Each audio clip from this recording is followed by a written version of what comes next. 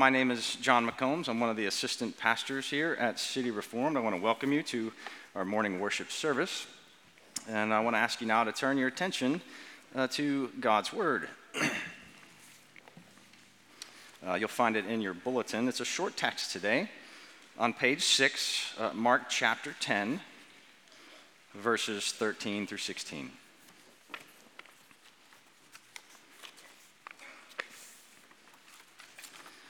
Mark chapter 10, starting in verse 13. As is our custom, after I read God's word, I'll say, "This is the word of the Lord." If you could respond with thanks be to God. And they were bringing children to him that he might touch them, and the disciples rebuked them. But when Jesus saw it, he was indignant and said to them, "Let the children come to me. Do not hinder them, for to such belongs the kingdom of God. Truly, I say to you, whoever does not receive the kingdom of God like a child shall not enter it." And he took them in his arms and blessed them, laying his hands on them. This is the word of the Lord. Well, it is the holiday season, and I don't know why, and I don't know when it'll stop. I don't really have cable, so I don't see too much of it anymore, but all the old movies from the 1980s seem to find their way on a station between Thanksgiving and Christmas, do they not? Just about every old movie or classic you can think of, somehow, some way, mostly from the 80s, some from the 90s, find their way. And if you watch on Thanksgiving Day, almost every year, you'll find a movie, and maybe some of you have seen it, and it goes by the title, Uncle Buck. Have you seen the movie Uncle Buck? Could I have a show of hands? Who's seen the movie Uncle Buck? All right, well, just a few of you, so I'll do my best here as I tell you just a little bit of the plot, and then I recount one exchange. And the exchange will be between the late John Candy, if you remember him. He plays Uncle Buck, and his brother's family has to go out of town really short notice because the parents are sick. And so they have to leave their kids with this guy. And he's very irresponsible. I see Jim there shaking his head. He's seen this one. So Uncle Buck has to come. There's no other option, and he has to come watch the kids. Right? And there are 3 kids, and one's old and a little bit bitter, and she doesn't think she needs watched. And then there are 2 young kids, and one of those, of course, happens to be, I don't know if it's his very first acting experience, but it's early, a guy named Macaulay Culkin, right? So I'm pretty sure this predates Home Alone, 1989. And so here they are, and he wakes up, Macaulay Culkin wakes up, and Uncle Buck is there, right? And Macaulay Culkin has a few questions for him. And those questions go a little bit like this. Let me pull up the dialogue on my phone here. So they're sitting across the kitchen table, I believe, if memory serves me right. And Macaulay Culkin, whose name is Miles, just starts off. And he says, "Where do you live?" Buck says, "In the city." "You have a house?"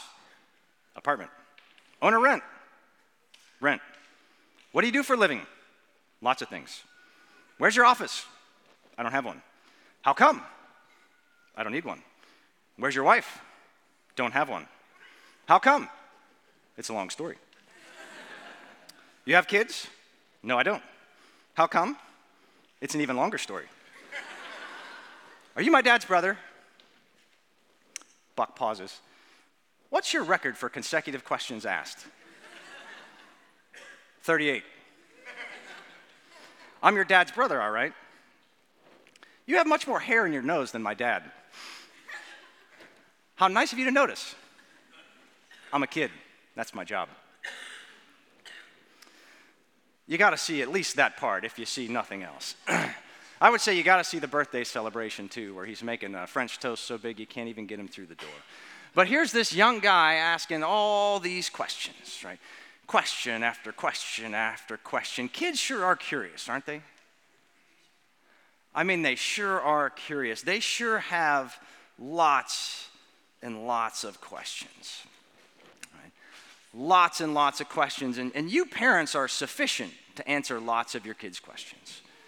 And you're more than sufficient to parent your children and raise them in the nurture and admonition of the Lord. But you know as well as I do, you can't answer all their questions. And I don't know at what point in your parenting experience, if you are a parent, that light bulb came on pretty early for me. And when that light bulb comes on, it comes on for a reason. It comes on to tell you that although you are sufficient to parent your children and to raise them in the nurture and admonition of the Lord, you are not all that they need. They need something much greater than you. They need someone with much more wisdom than you. They need someone, and that person is Jesus. And that very person, the Lord Jesus, has personally invited them in our text to come to him. And that's our job as parents, to take our little ones to the throne of grace that they might be blessed by him as we have been blessed. Our text picks up in Mark chapter 10, and at the beginning of the chapter, we read that we are in the region of Judea, beyond the Jordan. In verse 10, we see that they're in a house, right? And they're talking about marriage and things associated with marriage. And so we move into our text today, and we don't know if they're still in that house. They could be. We don't know if they're on the go. So we don't know exactly where this takes place, except it's somewhere in the region of Judea, which is helpful for us. So as we go through our text today, I want to ask a lot of questions. I want to ask a lot of questions of this text, and I want to seek out the answers together. And I want you kiddos to be listening to the questions. I think you learn well by question and answer. I want you to be listening to the questions. And if you know the answer to the questions, then I want you to elbow mom or dad, whoever you're with, and say, I know, and tell it to them. And hopefully you're right. And hopefully they know you're right.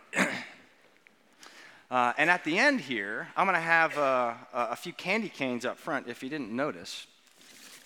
'Tis the Christmas season, so we're not going to do lollipops. But I'm going to have a few what I call candy cane questions. Right?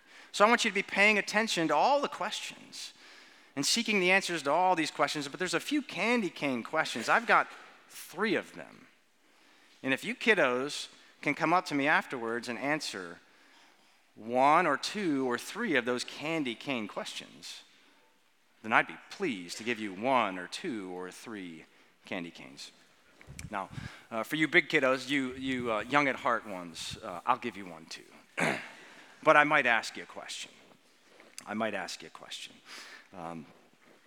So our text opens up here, and what we see is people bringing children to him, that is Jesus, that he might touch them. The beginning of verse 13. Right? And who are these people then that are bringing these children to Jesus? And for what purpose are they bringing them? Those are our first 2 questions, not candy cane questions. Who are these people who are bringing these children to Jesus? And for what purpose? Well, all we get is a simple they. And they were bringing children to him. So who are the they? Well, I think we can presume they're parents, at least some, right? And the text actually in the Greek is very specific to use the masculine pronoun. So it's not just mothers, okay? So I think there are clearly men in this group that are bringing children to Jesus. So there are probably moms, there are probably dads, there could be aunts, uncles, there could be significantly older siblings, there could be grandparents. Lots of people are bringing children to Jesus. And given that we're in the region of Judea, I think that tells us largely something about the ethnicity of these people. I think they're Jewish. Okay, it's an assumption, but we're in Judea. Okay, we're not in the north in Galilee, and we're not in Samaria. So we're in the region of Judea, largely populated by what we would call Jewish people. And so we have Jewish mothers and fathers and aunts and uncles and maybe big brothers and big sisters or grandparents, and they're bringing children to Jesus, right? They're bringing children to him. How old are these children? The text doesn't tell us that either, at least not here. But there are parallel texts to this. You see, we're in Mark chapter 10, but in Matthew chapter 19 and in Luke chapter 18, we also see very similar texts. Right? Most certainly some literary dependency. The accounts are just too similar, but each text, and they're all near additional scriptures, have different nuances. Some include things that others do not. And so one thing that Luke decides to do, and Luke is a doctor, okay? He's a physician. He's perhaps better with details than Mark or Matthew. And so although Mark and Matthew just use the Greek word paideia, it's a general word for child that could mean any child, probably up to the age of 12 or so in that era. He's a little more specific. And in Luke chapter 18, we will read that the word actually is infants. And so your English translation there is a good one because the Greek word is very specific. Right? So these are actually infants, the text would seem to tell us when we put all three together. So aunts, uncles, brothers, sisters, moms, dad, whoever, older Jewish folks are bringing their infants to Jesus. And why are they bringing them?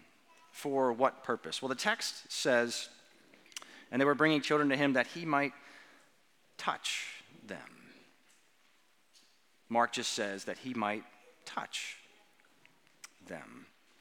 And it would have been very normal in that day and age to bring a young child, especially an infant, to a rabbi to be blessed. Okay? To be blessed, that they might pray over the child, that they might hold them in their arms, that they might ask God to bless the child. Yet these parents, these aunts, uncles, siblings, grandparents, whoever they are, they're not bringing them to a formal rabbi, to one who is recognized as a rabbi, to one who has the training as a rabbi, to one who fulfills that office. They're bringing these infants to the Lord Jesus Christ. Which seems to hint at the fact that these Jewish mothers, fathers, whoever are bringing them, have in them some seed of faith. They are somehow, in some way, trusting in the Lord Jesus Christ. They have seen his grace, and they've come to acknowledge who he is. So are they bringing these infants just to be touched? Well, again, this is where reading the parallel accounts helps us.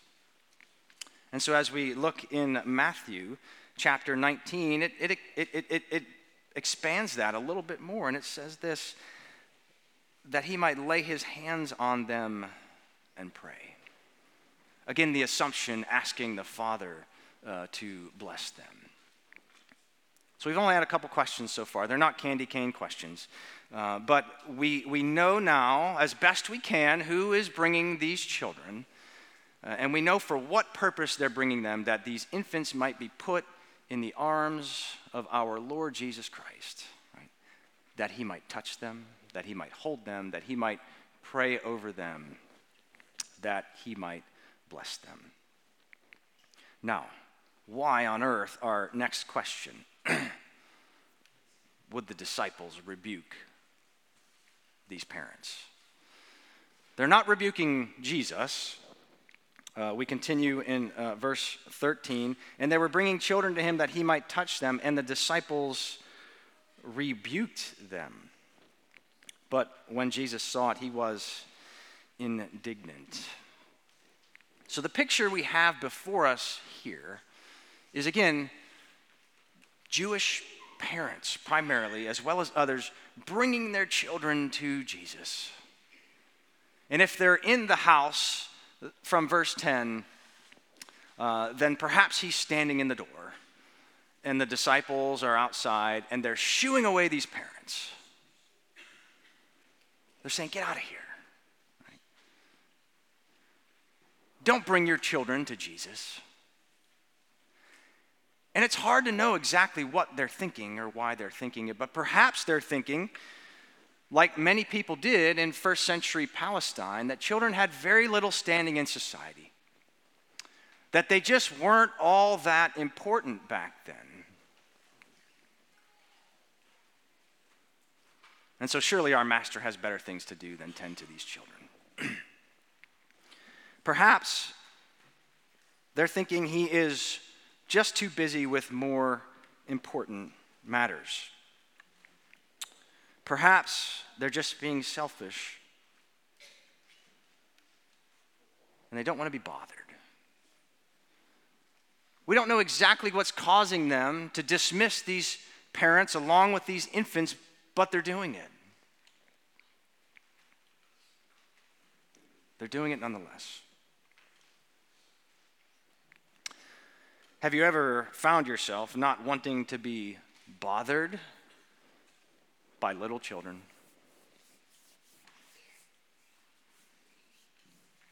Have you ever found yourself not wanting to be bothered by little children? When they need help with something because they can't do it themselves, so they come to ask you for help, and you're just bothered. It certainly does cut into our screen time, doesn't it, parents? You know, when we're on the phone and we're checking our email or we're doing whatever, and they just come to us and they need help with this, that, or the other thing. And they're asking you. And what an opportunity it is to serve and to love, and we're bothered. We're upset. We have more important things to do, so I don't think we should be too hard on the disciples here, should we? We've probably all felt this. Perhaps every person who's ever lived has felt this. That is, every person except one person. Because you see, Jesus was never bothered by the little children. He was never bothered by these little ones. He was anxious to take them up in his arms and to hold them and to bless them. And it's because he was so anxious to do so. It's because of his great love for these little ones and his great love for the ones who were bringing them in faith that he was indignant. He was indignant. And that's a very strong word. And it's probably a word that a lot of the little kiddos out there today don't exactly understand. He was very angry. Jesus was very upset that these little children were not being brought to him or were being held away by his very disciples. So let's see then what he says as we continue in verse 14. And I say things in a much harsher tone than I can picture this text when I'm not that upset at all. Isn't the grace of our Lord Jesus Christ incredible? He's extremely upset. And these are his words. And as I thought about it again and again and read all the text, I think he would have said this very sternly and very seriously. But when I tried to say it in my often harsh and sarcastic tone, it just didn't sound right. I just can't picture that. So he says in verse 14, but when Jesus saw it, he was indignant and said to them, "Let the children come to me. Do not hinder them, for to such belongs the kingdom of God."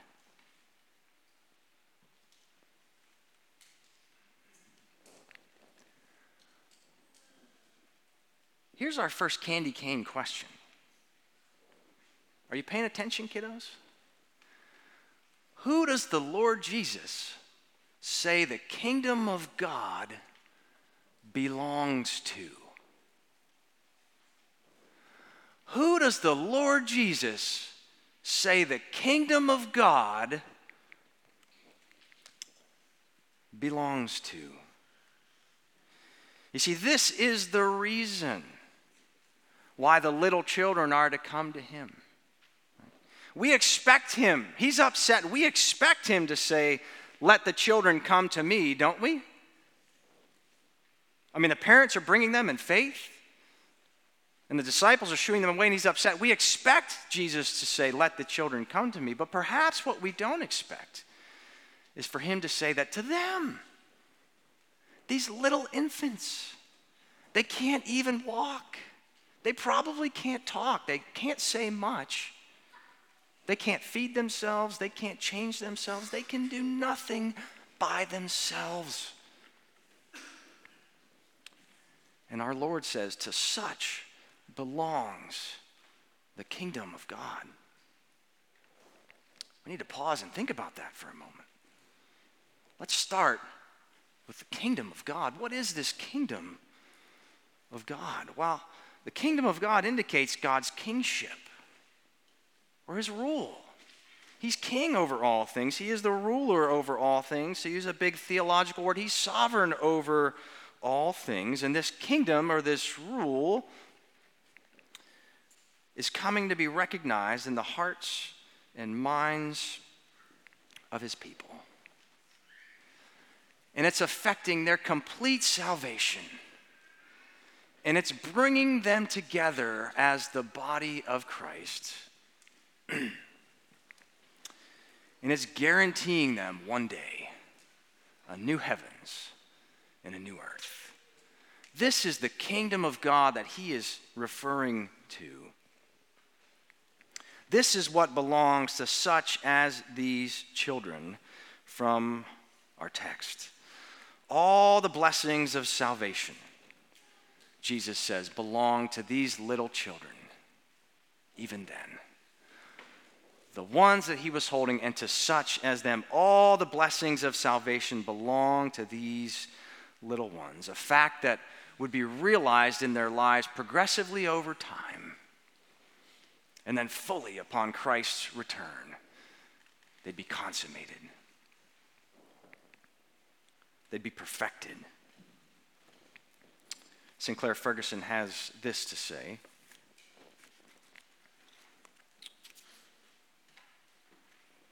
In verse 14, Jesus is saying, I am the king in the kingdom of God.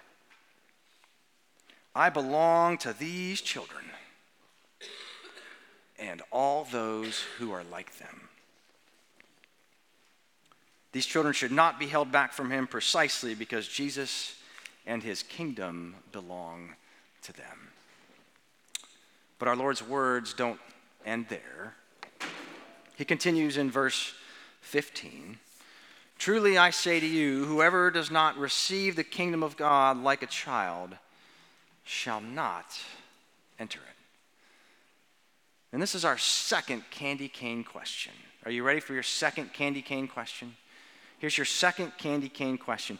What does it mean to receive the kingdom of God like a child? What does it mean to receive the kingdom of God like a child? As one commentator said, it means accepting it with genuine, trustful simplicity, with unassuming humility. Now, the translation for our little kiddos is something like this. And maybe this is in your very recent past. Coming downstairs on Christmas morning and tearing into the very first thing that has your name on it and forgetting about everything else in the entire world, at least till you open the next toy. Maybe for a half hour, maybe for an hour, maybe for 10 minutes. But that became the most important thing in the world to you.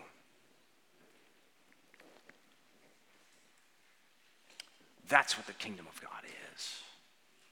It's the very most important thing in the world. And we are to take it. We are to receive it with open arms. We are to take it like the best gift we have ever received. And nobody takes a gift that's been given to them. Right? I'll bet this didn't happen in anyone's house. But let me just ask. Did any of your kids, did any of you little ones, when you got a package that was wrapped all pretty, in our family if mommy wrapped it, or wasn't wrapped real pretty if daddy wrapped it, and you just looked at it and you said, that's beautiful. I'll just let it sit there. That's so pretty, I don't even want to touch it. I don't even want to know what's inside. I don't even want to play with it. I'll just let it sit. Oh, of course not. That has never happened in the history of all humankind. Every present that has ever been underneath any single tree was torn into and worked over and played with and enjoyed. And that's what we are meant to do with the kingdom of God. Because the kingdom of God is all that you have ever longed for. Let me say that again to both little ones and big ones. The kingdom of God is all that you have ever longed for. And the kingdom of God is what is offered to you today. Will you receive it in all its simplicity, in all its glory? Just had to share this with you. Picture this in your mind. The gold pieces were piled up on the outside windowsill. Take one, said the sign. Have you pictured it?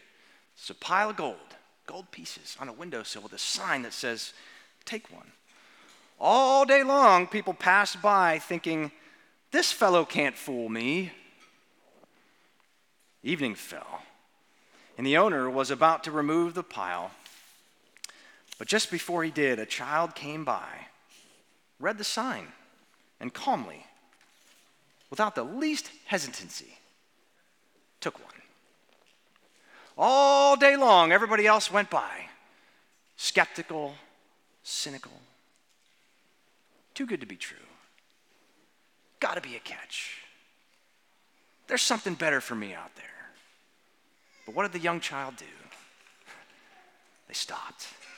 They read the sign. They took it at face value.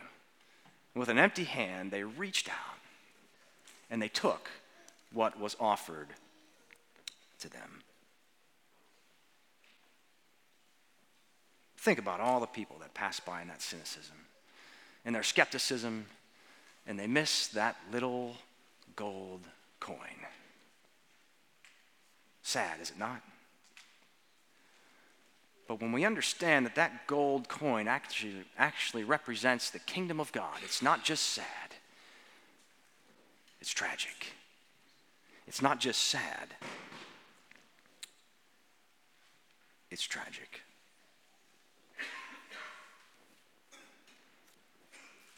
You see, the kingdom of God is far more than you and I often think.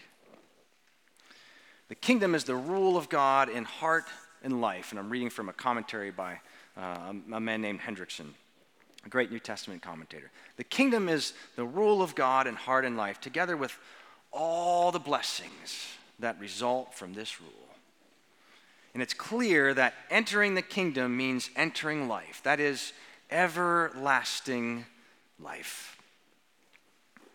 Entering the kingdom of God amounts to being saved.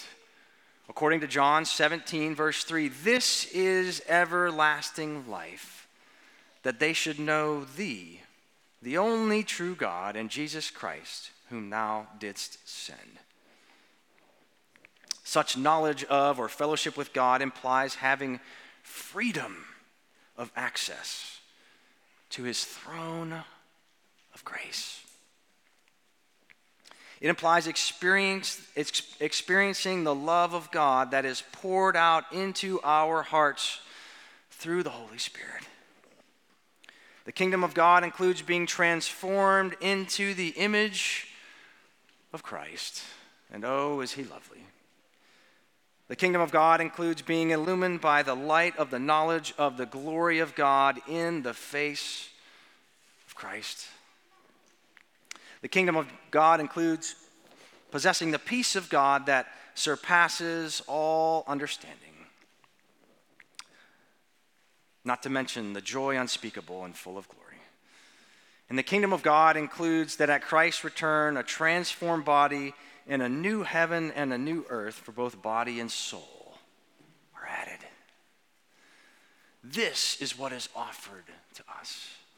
And this is what we so often and so easily pass by because we're too busy, we're too cynical, we're too skeptical, we're looking for something better.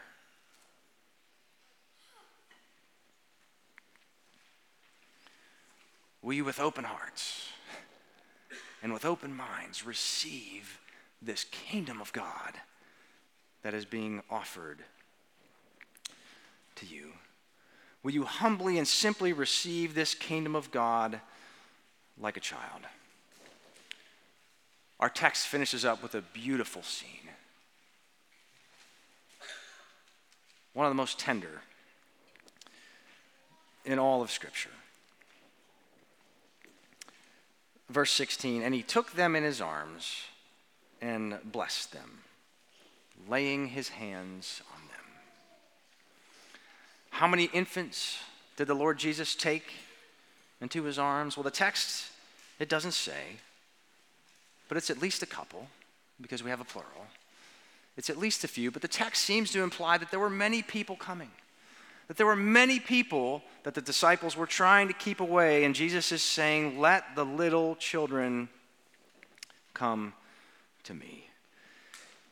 And Jesus is tenderly taking them up in his arms, one by one. And he's pronouncing blessings over these young children. And he's asking his Father in heaven to bless them and to keep them and to watch over them and protect them and to love them as he, as the very Son of God, has himself been loved by the Father. It's a beautiful picture. It's a picture that's a fulfillment of Scripture. You see, in Isaiah chapter 40, verse 11, we read this. He will tend his flock like a shepherd. He will gather the lambs in his arms. He will carry them in his bosom and gently lead those that are with young. This is the Lord Jesus Christ. This is our good shepherd, and it's time for our last candy cane question. Are you kiddos ready for the last candy cane question? Here is the last candy cane question. Who does the Lord Jesus Christ always have time for? Who does the Lord Jesus Christ always have time for? His covenant children. He always and forever has time for his covenant children. You see, he's infinite. He's not staring at his watch saying it better be quick. He's not looking down saying the line is long, let's move it along. No, he has infinite supplies of time and love to devote to his covenant children. His covenant children that are brought in faith, and his covenant children, regardless of age, that come to him in faith. You see, our Lord Jesus Christ desires to bless his children. Let us go to him and be blessed ourselves. Can we do that, parents? Can we do that, grandmothers, grandfathers? Can we do that, aunts and uncles? Can we do that, young folks? Can we go to him and be blessed ourselves? And as we go,